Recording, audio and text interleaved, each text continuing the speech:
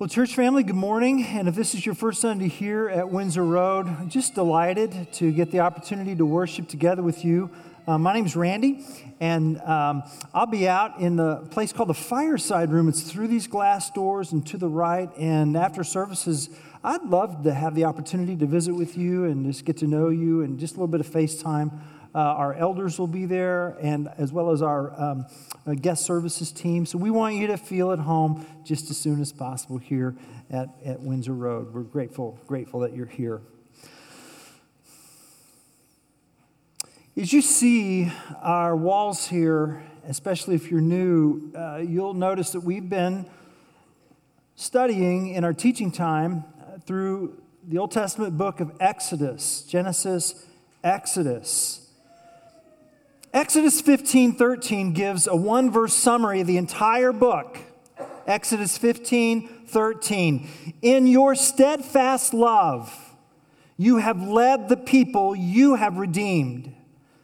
By your strength, you have guided them to your holy abode. That's Exodus. Exodus is about one word, and our songs alluded to it a little earlier. It's about the word freedom. Freedom. In Exodus, God frees Israel from oppression, from slavery, from Pharaoh, from false gods. But that's only half of it. Exodus is not just about freedom from, but about freedom for. Freedom for worship. Freedom for flourishing. Freedom for growth, for joy. So we're not made to be free from all constraints, slaves to nothing or no one but our own whims. Everybody serves somebody. And so Exodus is more than just freedom from an old master, but Exodus is about freedom for delighting in a new, better, lovelier, splendid, more powerful king. Exodus. Freedom. And how do freed people stay free? How do freed people stay free? By delighting in the word of the Lord.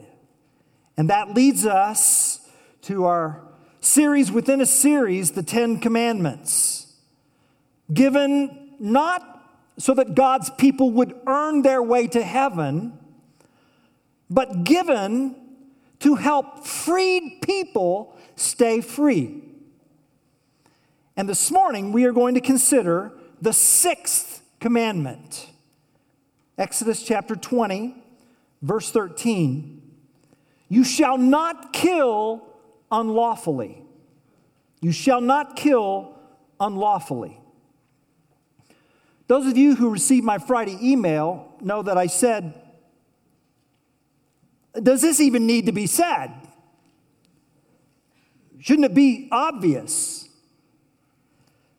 And then 50 were gunned down in two mosques at Christchurch, of all cities, New Zealand. And then I started looking at the Chicago Tribune because it made me wonder, well, if 50 were gunned down at Christchurch in New Zealand, how many homicides have occurred just this year in Chicago? 54. 54. And there's been 49 million babies aborted since 1973. And that's just from 1973 to 2008, according to the Guttmacher Institute.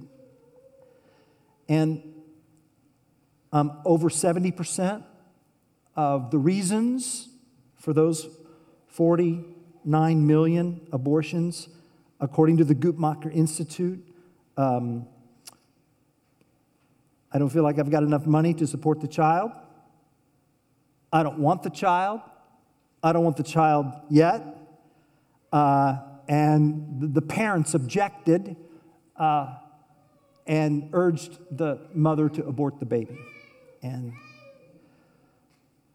the rare and understandable exception of ectopic pregnancies were not at the top of the list. And according to the Guttmacher Institute, 1 in 4 women under the age of 45 in the United States have had an abortion. And my hunch is that we've got stories here. And I want you to know I don't have a judgmental bone in my body.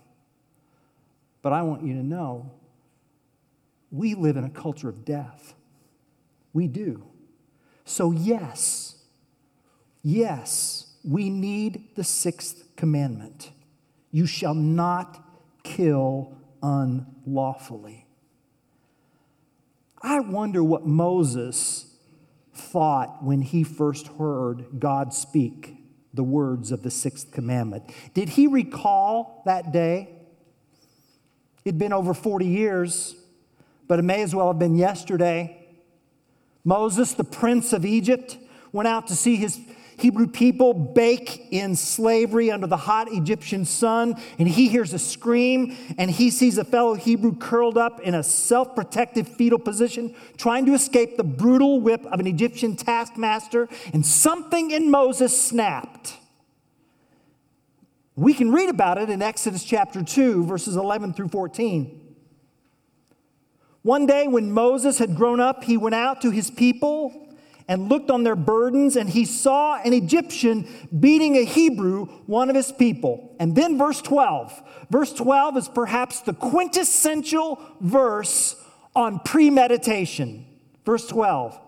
And he looked this way and that, and seeing no one, he struck down the Egyptian and hid him in the sand.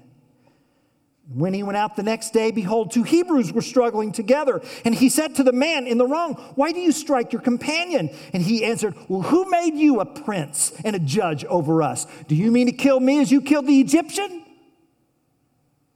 The scripture says Moses was afraid and thought, surely the thing is known. And Moses fled, didn't he? He left Egypt and sought asylum in the desert of Midian. He found refuge in Jethro's family. And there he met the God of this universe and discovered God's calling for him was not to take lives, but to save lives. So this commandment is personal to Moses, who learned that life is sacred. And that's what the 6th commandment says. God insists that human life is sacred. I want to free you, God says, from a culture of death. No Pharaoh may commit ethnic cleansing by drowning Hebrew baby boys, and no prince may appoint himself as a vigilante, even at gross injustice. The 6th commandment says, you shall not kill unlawfully.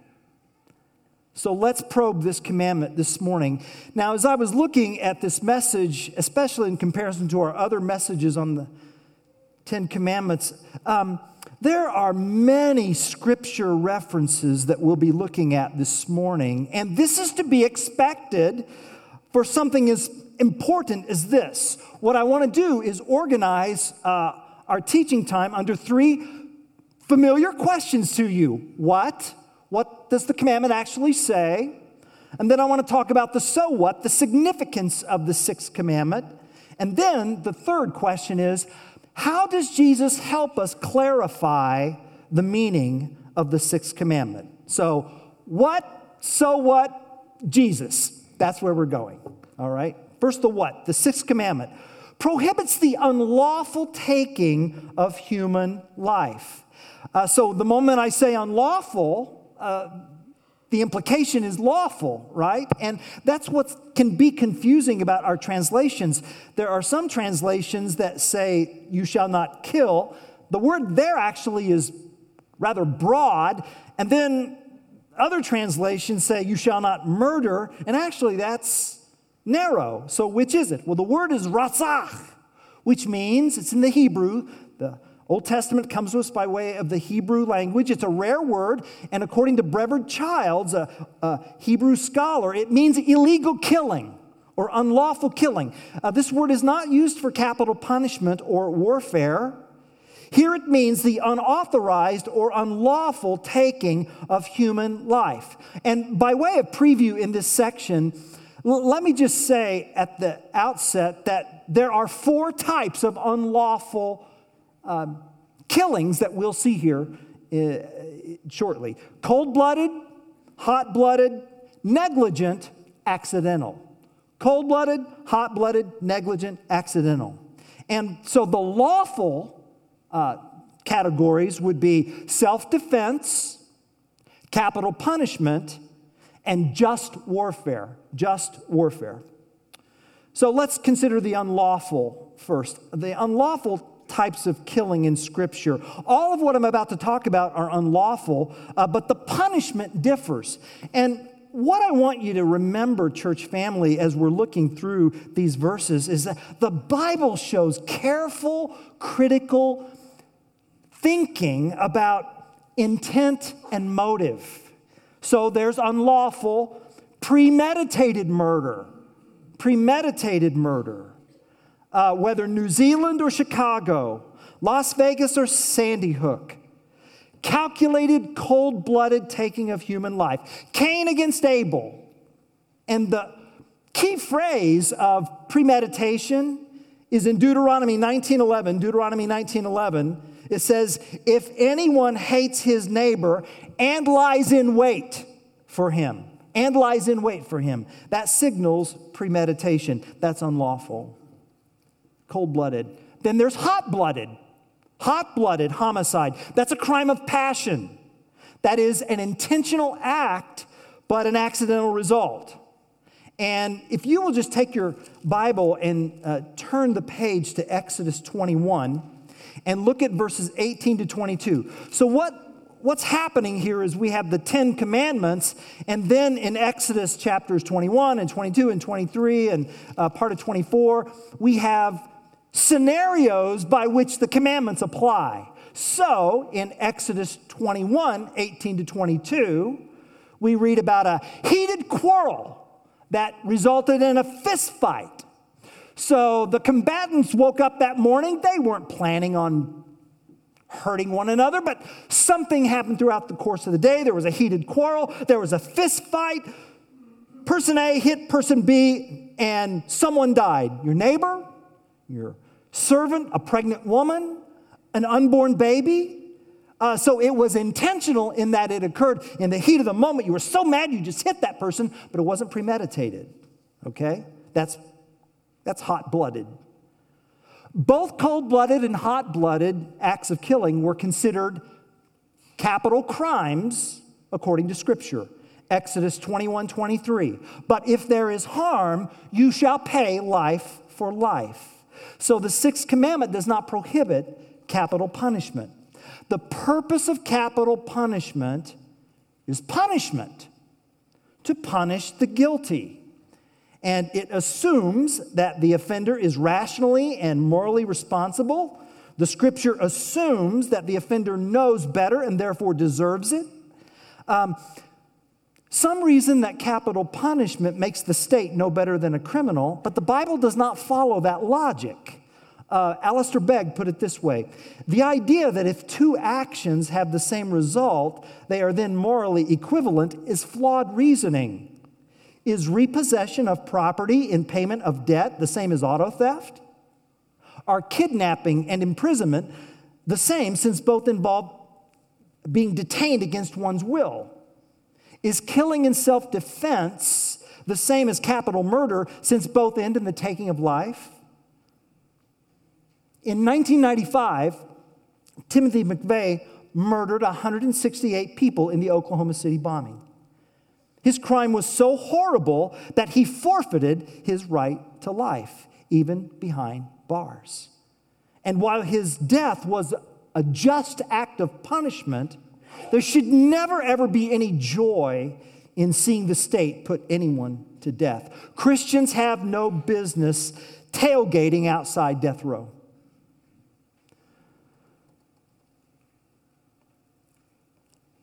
cold-blooded murder, hot-blooded murder.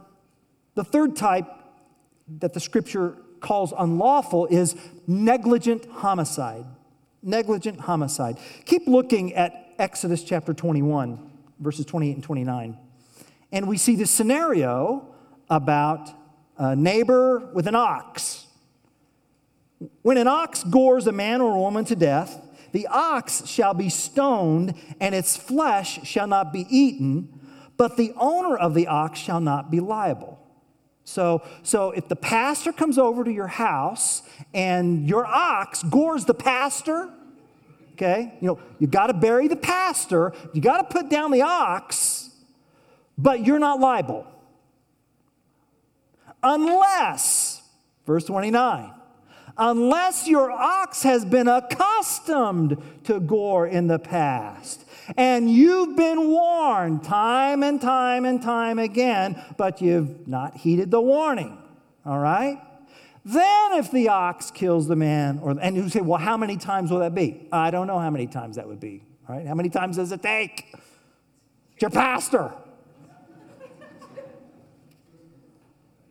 But if an ox has been accustomed to gore in the past, and its owner has been warned but has not been kept in, and it kills a man or a woman, the ox shall be stoned, and the owner shall be put to death.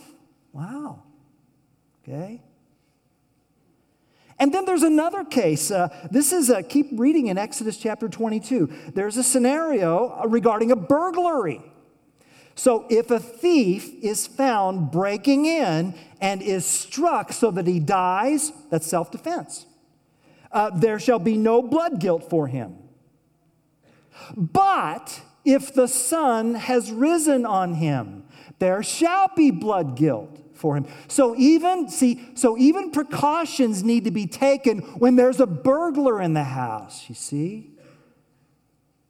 Oh, and did you know there are building codes in the Bible?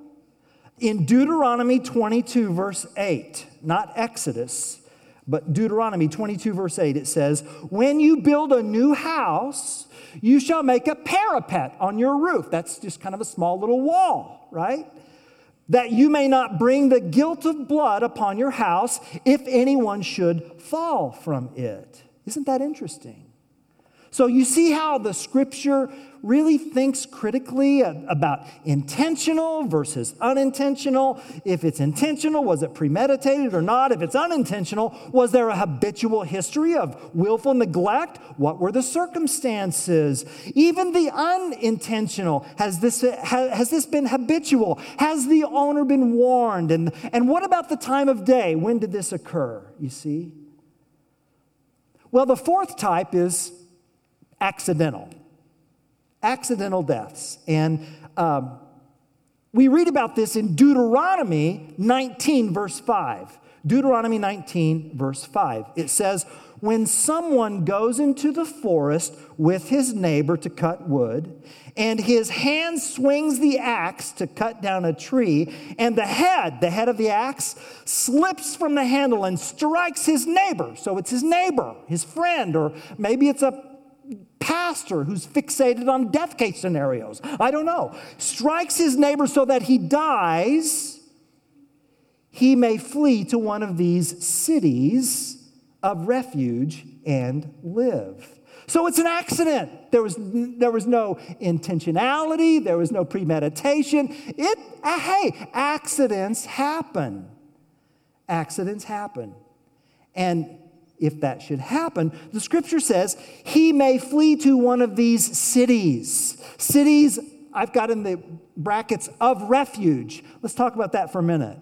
In the land of promise, God instructed Israel to build up to 6 designated cities of asylum or cities of refuge for unintentional killings. And they were cities, they were not prisons.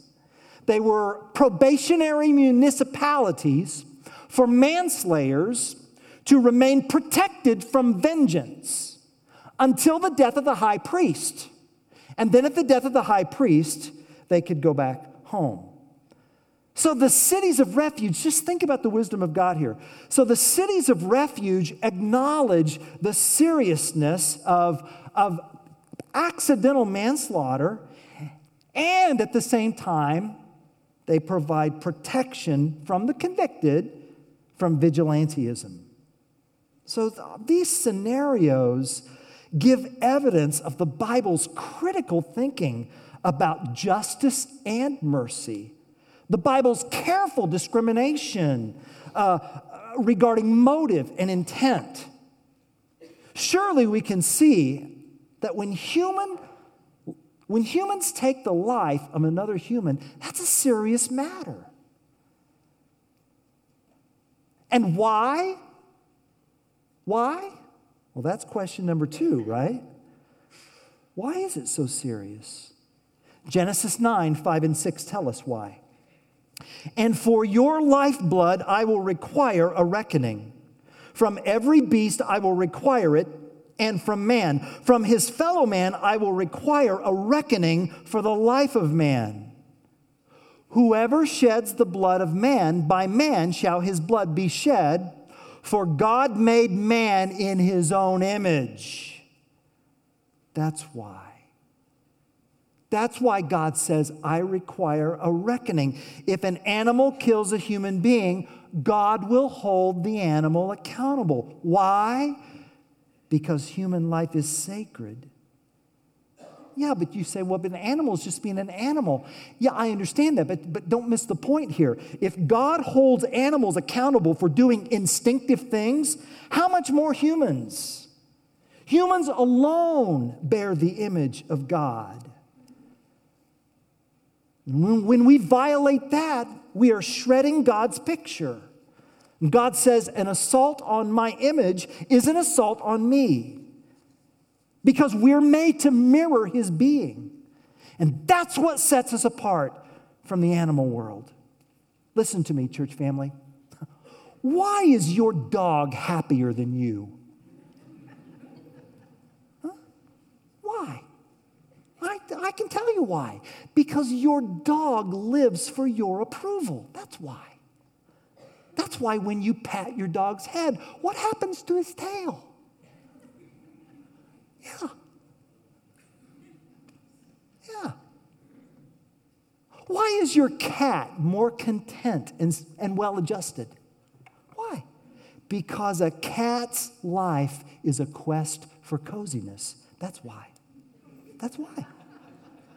Why do we want more love than we can get? Why are our desires insatiable? Why do we fear death so much? Animals fear pain, but they don't fear death. Why? Because we're unique. That's why. We're made in God's image. Our personalities hunger for love. Our rational minds hunger for knowledge. Our creative spirits hunger for beauty. Our eternal souls hunger to last. We are at our best when we mirror and reflect the splendor of God. And when we turn the mirror of our lives to darkness, well, we're still a mirror, so it reflects darkness. When you turn to nothing, it reflects nothing. Why did those parents pay all that money for a fixer to put their kids in an elite school? Why? Because they were pointing their mirrors in the wrong place. But when you turn it to the sun, oh, you're made for that. We're made to reflect the face of God. And if you don't accept that you've been made in God's image, you won't understand why you're not happy. We've been created to be image bearers of the Almighty. Life matters because life's ultimate purpose is in proclaiming what the Lord has done. And when homicide happens, intentional or not, someone has been deprived.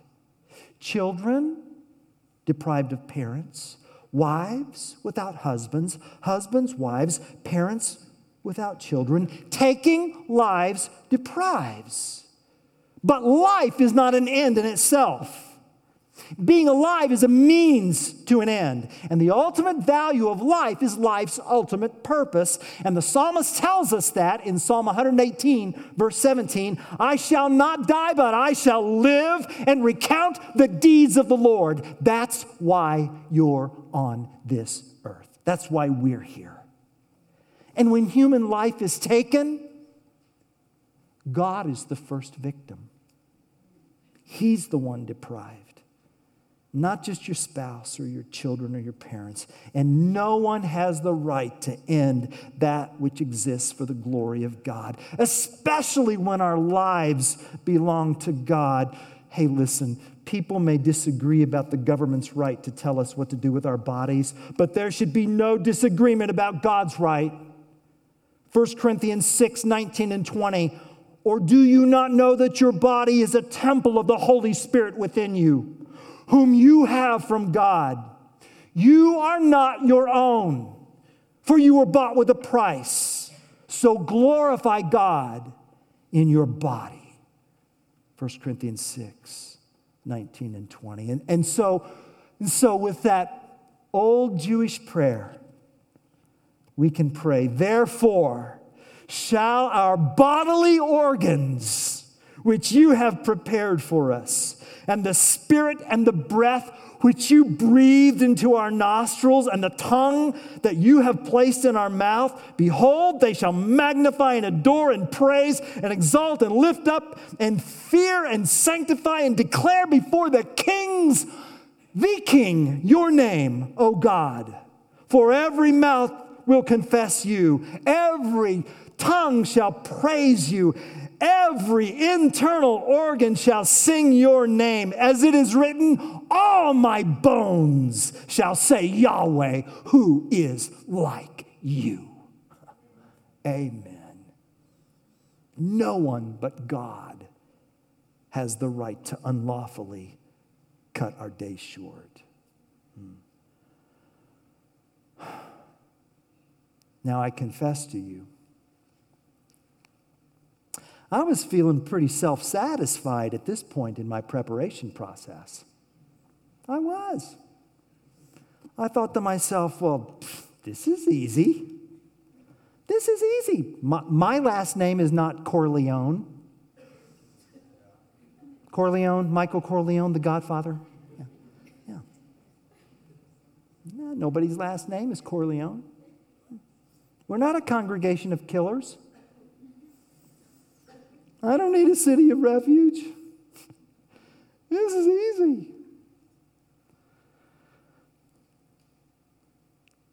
And then I remembered something Jesus said. Do you remember? Do you remember something Jesus said? He said it in Matthew 5, 21 and 22. He said, you have heard that it was said to those of old, you shall not murder, and whoever murders will be liable to judgment. So far, so good. But I say to you that everyone who is angry with his brother will be liable to judgment. Whoever insults his brother will be liable to the council. That would be the Sanhedrin. Whoever says, you fool, will be liable to the hell of fire. There's an old attorney in the last century named Clarence Darrow who once said, I've never killed anyone, but I have read some obituary notices with great satisfaction. Yeah. You too. Yeah. Well, that's the attitude that Jesus once eradicated. He tells me, Randy, in no uncertain terms, there is more than one way for you to murder. And so he informs those of us who live in nice neighborhoods, who work for nice companies, who attend nice churches with really nice pastors, that there is more than one way to murder. There are murderers in our midst. Murder by malice. And surely the Apostle John was remembering the Sermon on the Mount when he said in 1 John 3:15, everyone who hates his brother is a murderer, and you know that no murderer has eternal life abiding in him. Author Anne Lamott once said, you can safely assume that you've created God in your own image when it turns out that God hates all the same people you do. Can you hear what Jesus is saying? He says physical murder usurps God's right to number another person's days. Mental murder usurps God's right to measure another person's worth. And we wouldn't think of lifting a gun or a knife, but we destroy by hateful attitudes and verbal violence.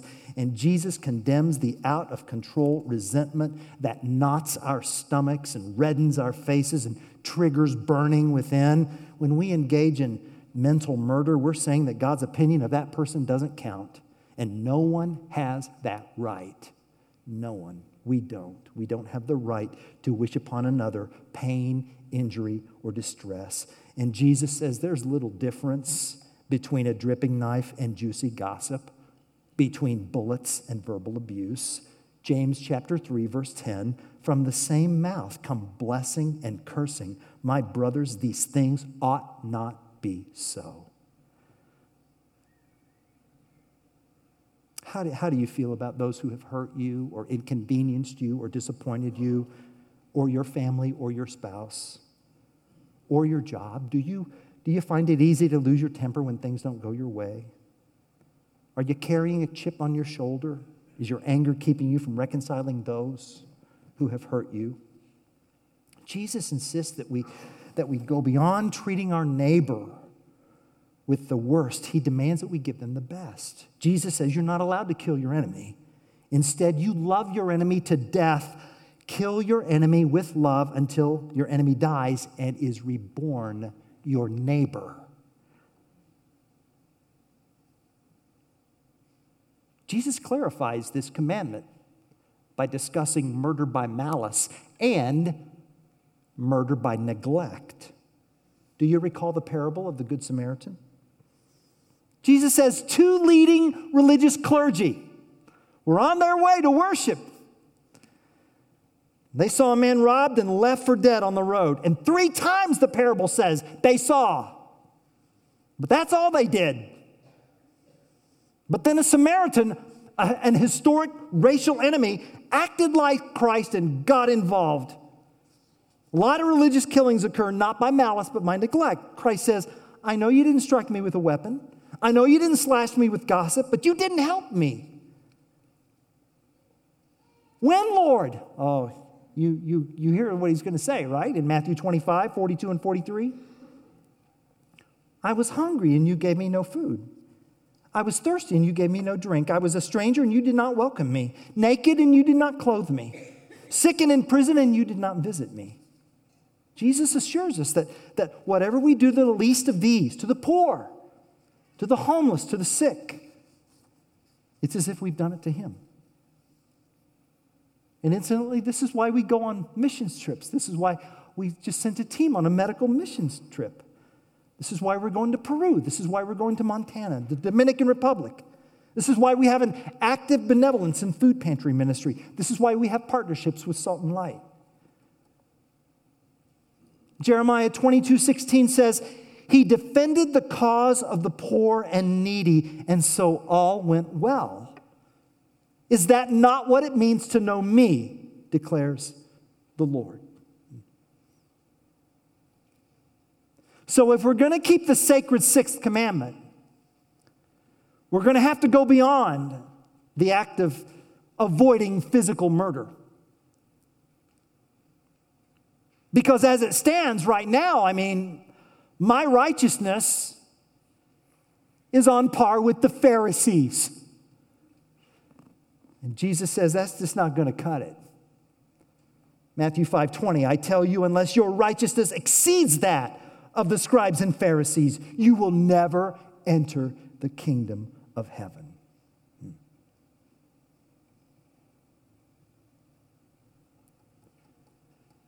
Maybe I should rethink that statement about my need for a city of refuge. Because by Christ's standards, I need a city of refuge. What about you? For all have sinned and fall short of the glory of God. There are only sinners here at Windsor Road Christian Church, and the pastor is a sinner too. But this is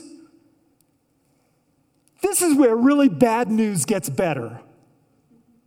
Really, it can only get better from here. Do you know in Deuteronomy chapter 19, it specifically said, special roads were to be built to the cities of refuge. Special roads. Not just find it on your own, but roads were to be built so that people could find those cities. Furthermore, the rabbis taught that signs had to be posted along these roads. Signs that read, refuge, refuge, clearly marked out, showing the way. Oh, and another thing. The gates of the cities of refuge, they were to always be kept unlocked. Always. Which wasn't normal for ancient towns, because at night, the cities were closed, the gates were locked, but the doors of the cities of refuge were always open 24/7. So if someone at any time, day or night, accidentally killed a fellow and had to flee, that person could get there and find refuge. Oh, and one more thing. The cities were meant for Israelite and non-Israelite. Anyone from any nation, any tribe, anywhere. Don't you see? These cities point to the greatest refuge that we can find from the greatest threat that we could ever face. They point us to the refuge of the cross of Christ, our shelter from the wrath of God. Jesus, our high priest, gave himself so that we can be free. And here's the beautiful wisdom of the gospel. Christ's death, burial, and resurrection, and the sending of his Holy Spirit upon us has transformed us to the degree that we're not just a crowd. In God's eyes, we're not just an audience. Christ's Holy Spirit has transformed us, this church, Windsor Road Christian Church, into a city of refuge. Always ready to share the gospel. Always ready to share the hope that we have in Christ. And our gates are always unlocked.